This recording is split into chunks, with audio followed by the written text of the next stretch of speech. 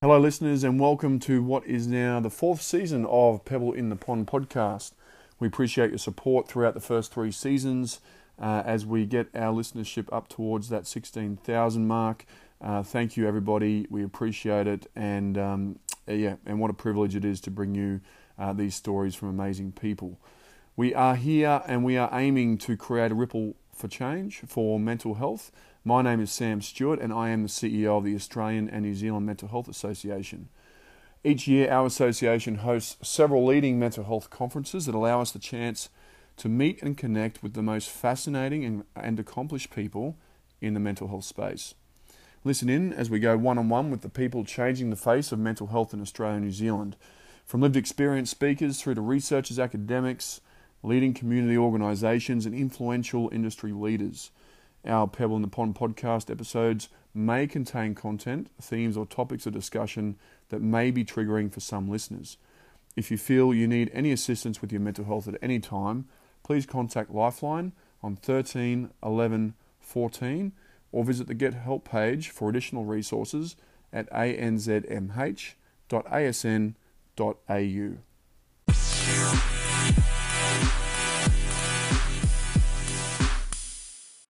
Recognition of gambling addiction and the harm it causes has come a long way.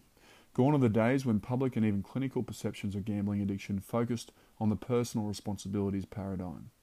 But in terms of treatment, support, prevention and even stigma, we still have a long way to go. This week's podcast guest, Tony Clarkson, is the Vice President of the Psychotherapy and Counselling Federation of Australia and a board member with the Southeastern Melbourne Primary Health Network, where he also chairs the Clinical and Community Council. He currently works as the Principal Clinical Advisor at the Victorian Responsible Gambling Foundation, where he provides clinical advice for a statewide gambling addiction service system. He also continues to work in private practice as a psychotherapist with long-term patients who present with trauma, addiction and relationship issues. Stay tuned as Tony joins me to explore where we are in terms of screening, treating, preventing and understanding gambling harm, where it sits within the AOD and mental health systems, and if this is the right place for it. Tony, welcome to the podcast, and thanks so much for taking some time to talk to myself and share your journey with our listeners. I appreciate your time. Thanks for having me, Sam. Tony, was it Irish accent? Scottish.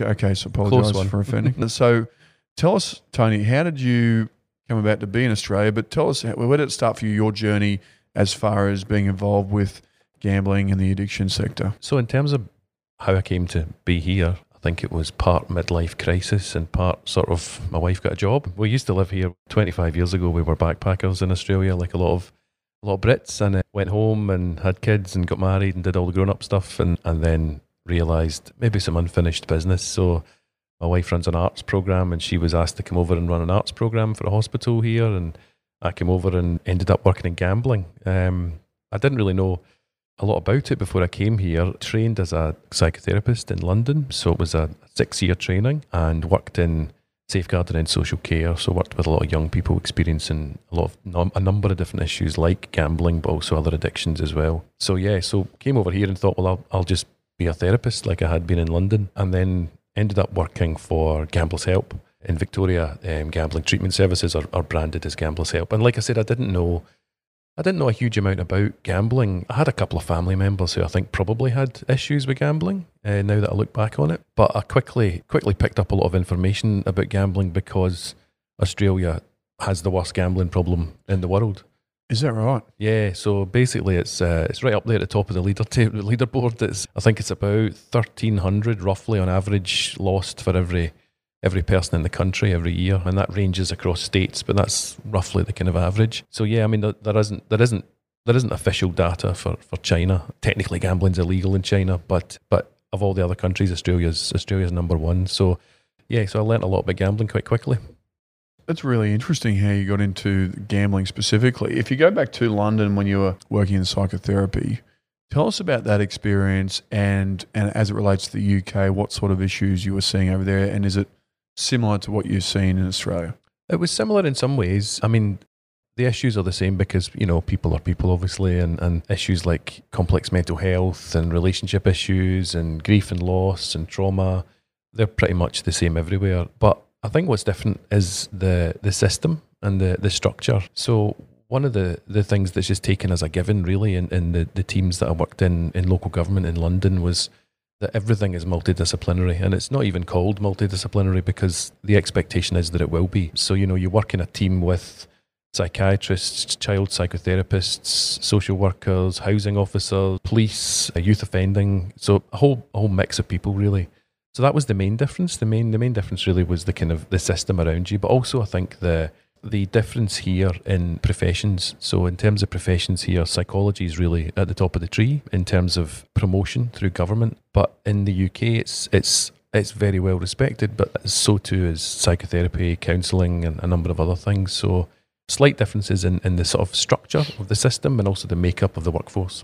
Really interesting. And have you seen, when you came to Australia, did you know that the gambling issues in Australia were what they were when you first came? No, I didn't at all. It was news to me, and to find out that we had a dedicated treatment system just for gambling was quite a surprise. But that spoke to the fact that there's clearly a bigger issue than there is in some other countries. But at the end of the day, like I said, when I started working as a gambling counsellor, I didn't know a lot about gambling per se. But as it turns out, like with many addictions, the root cause is often trauma. So because of that, then I'd done a significant amount of work with young people and their families in the UK on trauma. So often, I worked as a gambling counsellor and still do. I still see clients now, and often you'll get people coming for 2 years weekly and they'll mention gambling 3 because that's the symptom. But actually the root of it is maybe trauma, abuse, neglect, or a whole load of other things. So yeah, that's kind of how it seems to have panned out. Wow. I guess if we go to the sort of harm that it's causing, so gambling addiction and the harm that it causes the people in their circle of social circle, family circle, what have you.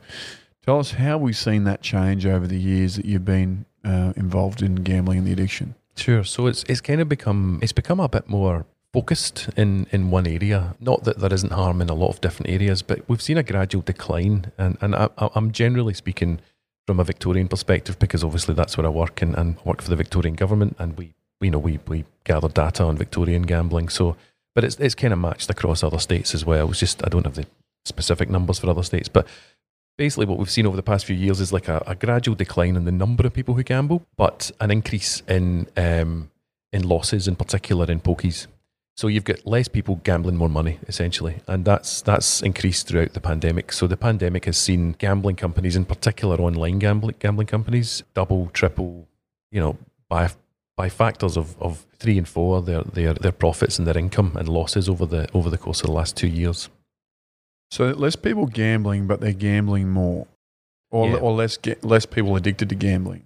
So. And I suppose in terms of addiction, what we're talking about with gambling is a relatively small number. So okay. There's a kind of paradigm that's kind of the responsible gambling, problem gambling paradigm that we're kind of trying to move away from, because what we know from recent years and research that we've done on harm and public health in general is that although in Victoria, for example, there might only be roughly 38,000 problem gamblers, so people who are clinically diagnosed using a screening tool called the Problem Gambling Severity Index, among others. Although there's only that small number of problem gamblers, there's actually closer to 500,000 people who are actually harmed.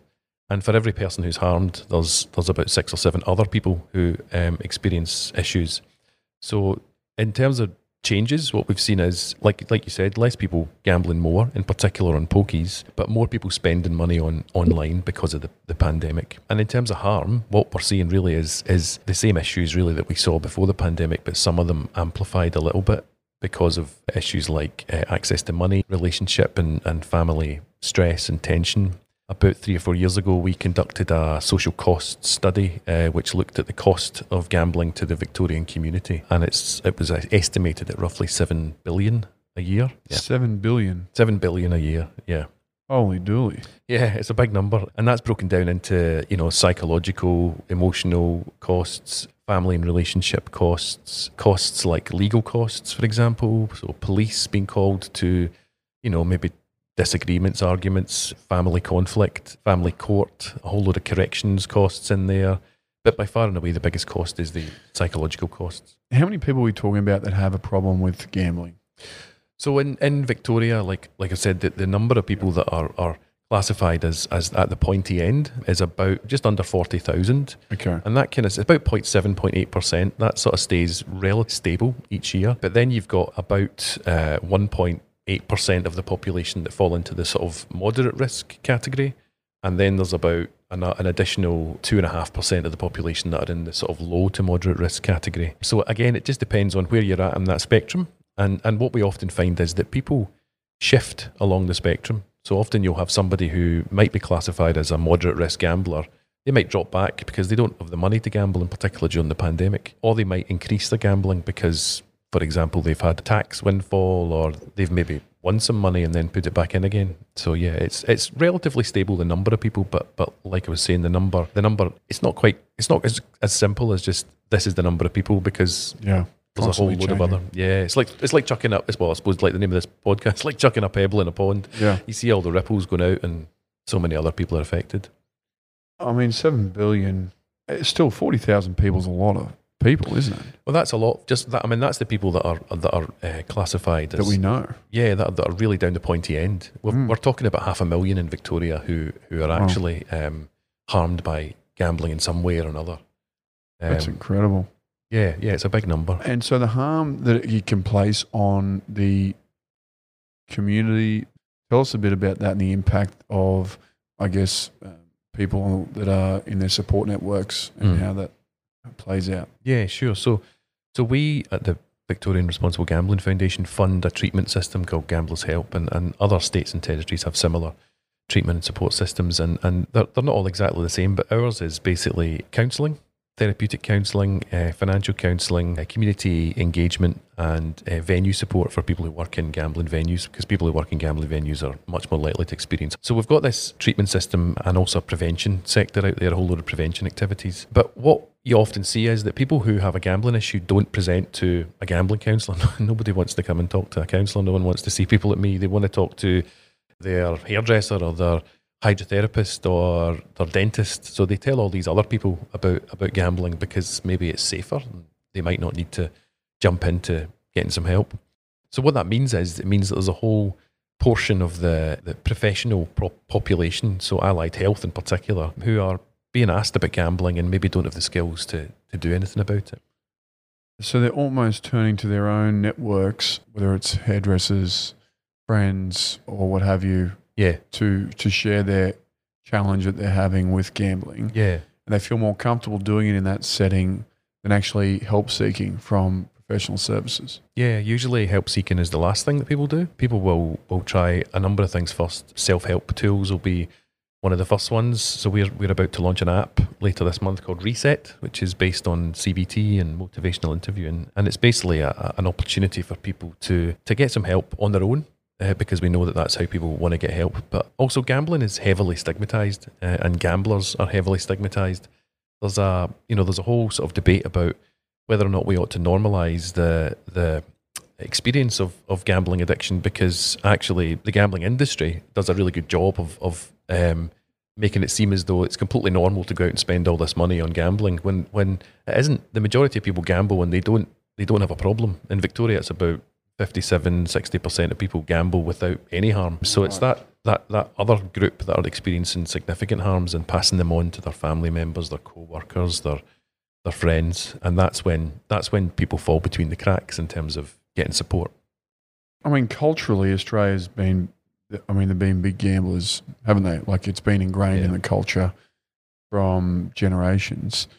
Tell us, you're mentioning the fact that the majority of gamblers don't have a problem. So are we saying that it's done in scarcity, done in minimal amounts, it's okay for the most part, but it's only with the very pointy end that you're saying that take it to the extreme and it's really impacting their life? Are we saying it's okay, normalising it for most people, it's okay for most people to do a little bit? Well, we certainly don't tell people not to gamble. It's the same way it's a legal activity, it's an enjoyable activity for a lot of people, and it's a social activity. And in particular, when you look at First Nations communities, and in particular bingo, for example, is a way for people to come together. Often in remote communities, the local RSL or the local pokies venue is where people congregate, and people come and have family meals together, and so they're important social matrices, I suppose, for people to come together. But I think one of the issues is not so much that it's just a small number of people who are experiencing all the harm. It's a small number of people, relatively small, who are experiencing the really severe, significant harms. And by those, and a lot of people I've seen have talked about suicidal ideation or attempts, like extreme and severe mental health issues. We did a research report a few years back that said that people who present for mental health issues in area mental health services are 8 times more likely to experience harm because of their mental health conditions. So the more high prevalence disorders like anxiety and depression, but also some of the lower prevalence ones like borderline personality disorder is causally associated with gambling. So basically you've got that sort of relatively small group that are experiencing really severe harms, but then you've got a much larger group that are experiencing other harms, and those other harms might be things like, can't afford to go on a holiday that we wanted to go on this year, so we'll have to scale down, or actually can't afford to pay for my kids to go to the school camp, or pay for my kids to have lunch this week. So they're on a spectrum, so they're more severe, right down to sort of things that maybe people would think, well, is that harm? But actually, from taking a public health approach, it does constitute harm. You mentioned the Indigenous communities and the use of gambling within those communities to bring people together. Tell us a little bit about that, and have you seen that change over your time in your role? I think what we've seen change is the approach to it. So there's been relatively similar levels of engagement. I think we have a gambling harm awareness program for Aboriginal communities called ACT. So that's awareness, gambling. I'll get you the acronym. But yeah, basically those communities, it's how we engage with them, and it's how we support them to get the support that they need. So standard sort of Western models of sort of therapeutic interventions, we know that they don't work with a lot of First Nations communities. Culturally, things are done in a different way. So, for example, if someone's going to come along and see a counsellor, which is not that likely, they might bring other family members with them. And that's not maybe the same kind of model that you would experience in non-Indigenous communities. So the approach that we've taken has been a lot more like a brokerage model, I suppose, that we fund a small amount of funding into some services, some of the ACCHOs across Victoria, and we allow them to determine, well, this is what support looks like for us. We know best. We work in community, not the foundation, but the people who work in Indigenous services. So they know what treatment and support actually looks like. So we allow them to report differently and talk about how they change things differently. Tell us about, I'd be interested to sort of find what your thoughts are on this responsibility paradigm. Ultimately, people that have an issue with gambling, are we moving more away from the fact that it's their problem, their responsibility? Where are we moving to with it, and what do you think about that paradigm? Yeah, I mean, I hope we are, and I think we are. I think we probably were at the same point a few decades back, and maybe even more recent than that with alcohol and drugs. So, as an example, well, with the exception of a few jurisdictions around the world like South Australia, California, most places don't have a gambling court. So the reason I raise that is that, if somebody's been convicted or it stands trial for a crime that's as a result of their gambling, often magistrates and judges will see their gambling as a contributory factor, as opposed to seeing it as something that needs to be addressed and sending that person to a diversionary program. So it's at that level, all the way down to sort of community level, that people still see, well, it's just, why can't you just stop? That's what people say all the time when they come into counselling, or my wife says, or my husband says, why can't you just stop? If it was that easy, then people would stop. And so I think one of the recent changes, in particular with the Victorian Royal Commission into mental health, has been the establishment of statewide addiction services and the refocusing, I suppose, of gambling as an addiction, which has its own problems because, a lot of people who treat and who also seek support don't like to use the label addiction, and a lot of people do. So for some people, it's actually, well, this really helps me because now I know that it's an actual condition, it's a diagnosable condition, and it's an addiction, and so therefore I can understand it. Whereas a lot of other people feel that it's stigmatizing to call themselves an addict. But I think it's like most things, it's a lot of it's about education and how much we can educate the public about stigma reduction in addictions more broadly. If we talk about stigma for a second around gambling, how have we seen it over the last, say, 10 years? Have we seen it? Are we seeing an improvement? Are we seeing more education awareness out there and people feeling a little bit more comfortable being able to talk about it in two prongs? One, to their own immediate networks, friends, family, or what have you, but then secondly, help seeking through services, professional services. Yeah, so look, it's definitely changing. Stigma is notoriously difficult to measure in terms of where it shifts on the scale. But I think what we're seeing is definitely more public conversations about gambling. Certainly more sporting clubs, for example. We run a program called Love the Game, where we ask community and elite sports to sign up to a charter where they won't accept funding from the gambling industry. And we've got over 400 clubs in Victoria signed up to that now. So right down from your grassroots sort of local soccer club where your kids will go, right up to some of the AFL clubs, some ambassadors that are coming out and talking about gambling more publicly. All of that contributes to reducing the stigma. The establishment of a prevention sector in Victoria, a gambling prevention sector, is something that's only really happened over the past sort of 4 or 5 years. And a lot of those projects are about having those conversations in community. And then lastly, I think a lot of the work that we do in terms of behaviour change and the campaigns, a lot of them are about having the conversation was one of our campaigns. It's about sort of people being able to, feeling comfortable to have a conversation about gambling without actually feeling that sort of stigma to prevent them from even talking about it, really. The one thing I'd say, though, is that a lot of clients that I still see have said to me quite explicitly, I've got a mental health condition, I've got a drug and alcohol diagnosis or addiction, and I've also got a gambling issue, but I'm much more comfortable talking about the drug and alcohol and the mental health than I am about gambling, because I feel more stigmatised talking about gambling than I do about the other two. So we've got a long way to go. That's really interesting, isn't it? So in some respects, they're feeling more open and more willing to be able to talk about AOD than they are gambling. Yeah, I think it just what it says certainly to me is that we've had dedicated funding for AOD and mental health issues for decades, and we've gone through this process of trying to shift the dial in terms of stigma. Although we have dedicated funding for gambling treatment services, it's dwarfed by the other issues. But like we were saying earlier, if you look at the amount of money that's lost, so 7 billion a year is lost. The government makes 2 billion a year in tax revenue, and we're funded 38 million a year to address this. So we're up against it. But I think until we start thinking about gambling more broadly as a condition that interacts with alcohol and drug issues and mental health issues, then that's it's going to continue to be tough. But we need to think of it in a more integrated way. $38 million worth of funding. That's what we get. Wow. We're funded over 4 years, so we get roughly Wow. 160 million over 4 years. That's incredible. So $2 billion a year is what the government's collecting as far as from tax revenue from gambling, costing them $7 billion, and they're spending $38 million on preventing it. And actually, that's more than any other state. Is that right? So it's more than any other state and territory, and it's more than any other jurisdiction around the world.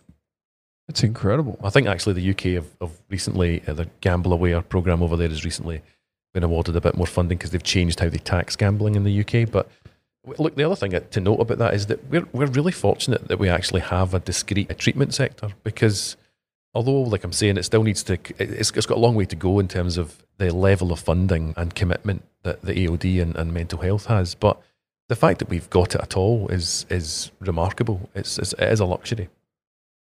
I mean, I was thinking originally when you said those numbers, I was like, well, that doesn't make sense. But then when you said, well, it's world leading, I'm like, oh, maybe they're really good numbers then, as far as, compared to the amount of money that they would be saving if they put more money in prevention side of things, it's a no-brainer. But compared to other states and territories you're mentioning, it's quite progressive. Yeah, it's pretty progressive, but it needs to continue that way. And that's certainly what we're hoping, that we'll continue to be funded to do that work. But it's. Do you need more funding? Well, you could always do with more money. Yeah. More money is always helpful. Are you finding, like most other mental health services, that it's under-resourced, under-financed? I think our services are actually pretty well funded. Okay. The issue is that people don't know about them so much. Okay. So they're not aware that there are discrete services for gambling. I mean, obviously we do our part in terms of advertising those services and promoting them across other sectors. And speaking at, speaking at conferences like this one is part of that. But we definitely, we need more people to access the services because we've got a really qualified and skilled workforce waiting to speak to people. Tell us about the comorbidity of mental health and the link between gambling, addiction. Yeah, sure.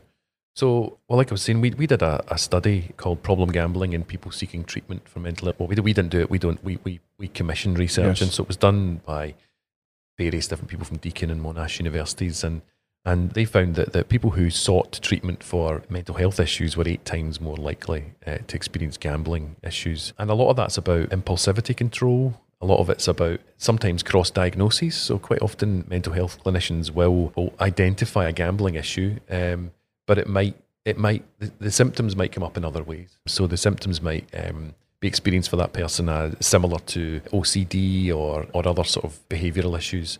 So it's kind of difficult to separate them out, which is why I think it's important that we have a sector where it's all integrated, and we're able to screen and refer across AOD, mental health and gambling issues. But I think it's also why it's important that actually gambling is still not completely subsumed within those other two sectors, because there are differences and there's a fair bit of education that I think we need to continue to do with clinicians in mental health and AOD. That integration of services is something that we've needed for some time now. Yeah. How do you think, moving forward in the future, do you think we're close to it? Do you feel like there's still a way to go? And if so, what would be your ideal solution? So again, I'm sort of speaking from the kind of Victorian perspective, but it's certainly the Royal Commission there has really helped with this. So the Royal Commission has kind of mandated the establishment of integrated multidisciplinary services. It's also funded a statewide addiction service, so provided about $13 million for a statewide service that will just focus on addictions. So in terms of integration, although we've still got a long way to go, there's definitely moves in the right direction.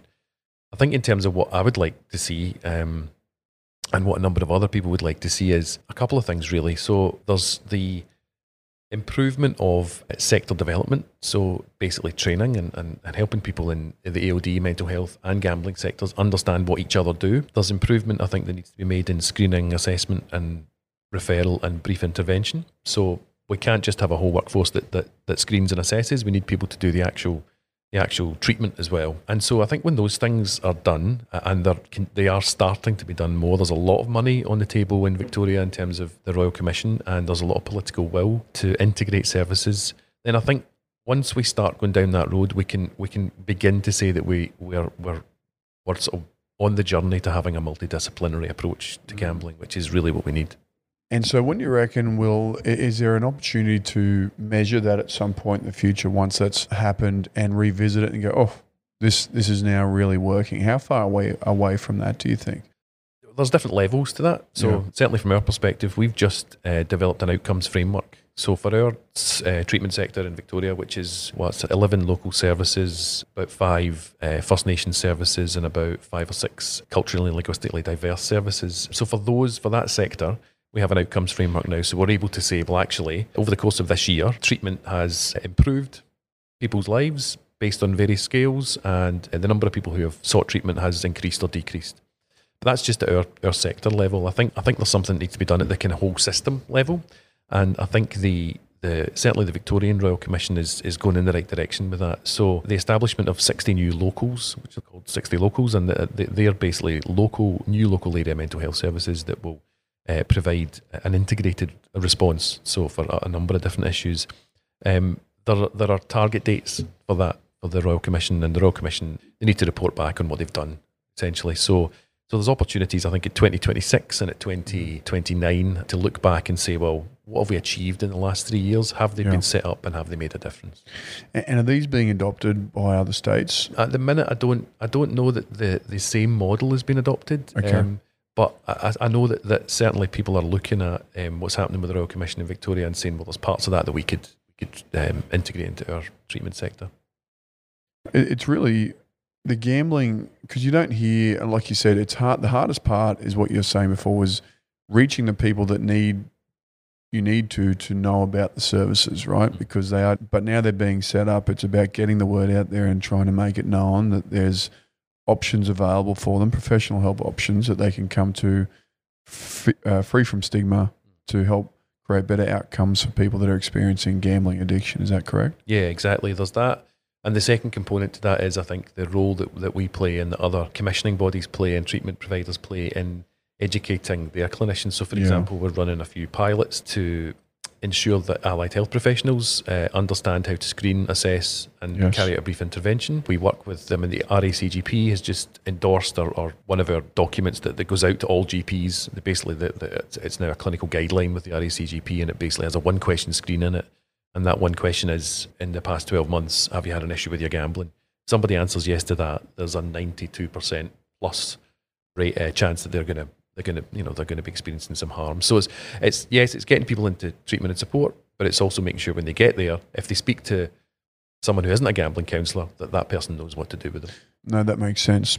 So as we touched on it earlier, but COVID, the impacts of COVID that's had on the Victorian population, have we seen spikes in people gambling, or have we just seen the same people gambling, just using online instead of going to the TABs or the RSLs or what have you? Yeah, no, we've definitely seen spikes in people gambling. So I think there's been about a 44% increase in online gambling. 44 in the 2 years since the pandemic. The Australian Institute of Family Studies conducted a survey called Gambling and COVID, and that looked at how many people were gambling. Were they gambling more? What were they gambling on? I mean, the main one was obviously online. I mean, you had people gambling on really novelty bets.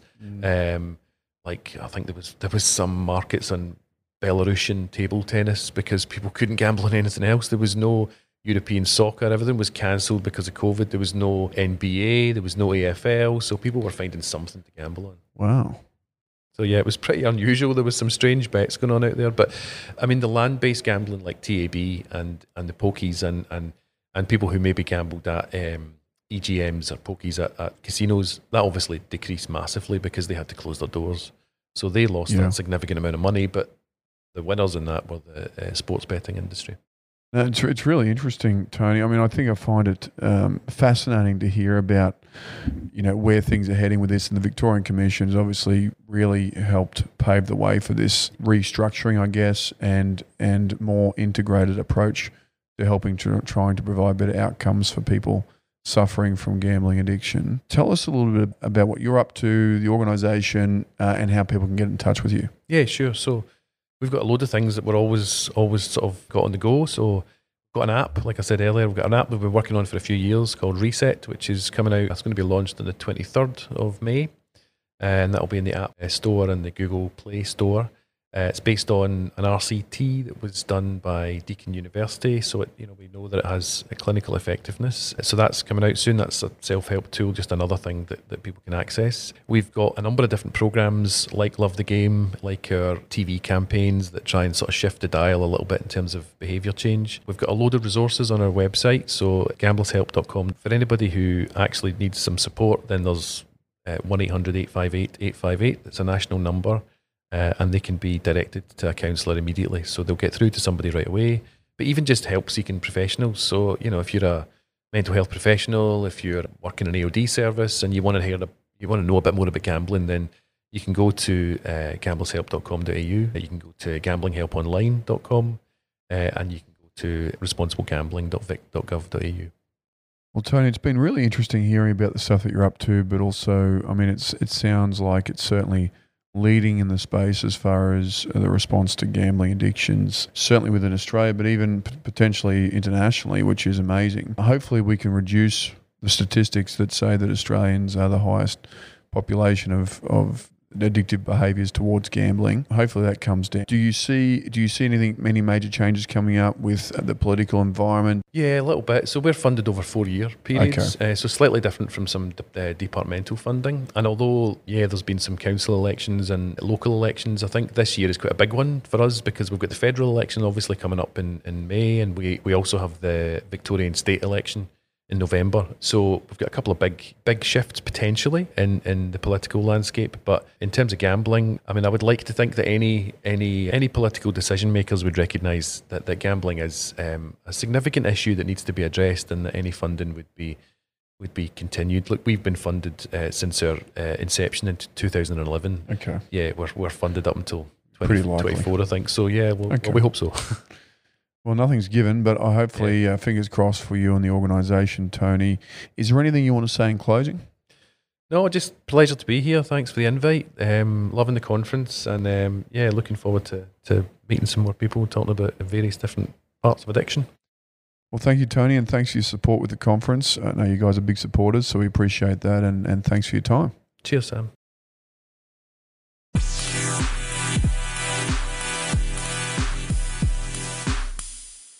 Is there someone working in mental health who you'd like to be featured on the podcast? Are there more questions you want the answers to? Let us know what you want to hear. Get in touch with us by emailing any podcast suggestions to membership@anzmh.asn.au. And be sure to stay up to date on our socials at ANZMHA on Facebook, Twitter and LinkedIn. Thank you very much for listening, and we look forward to sharing our next conversation.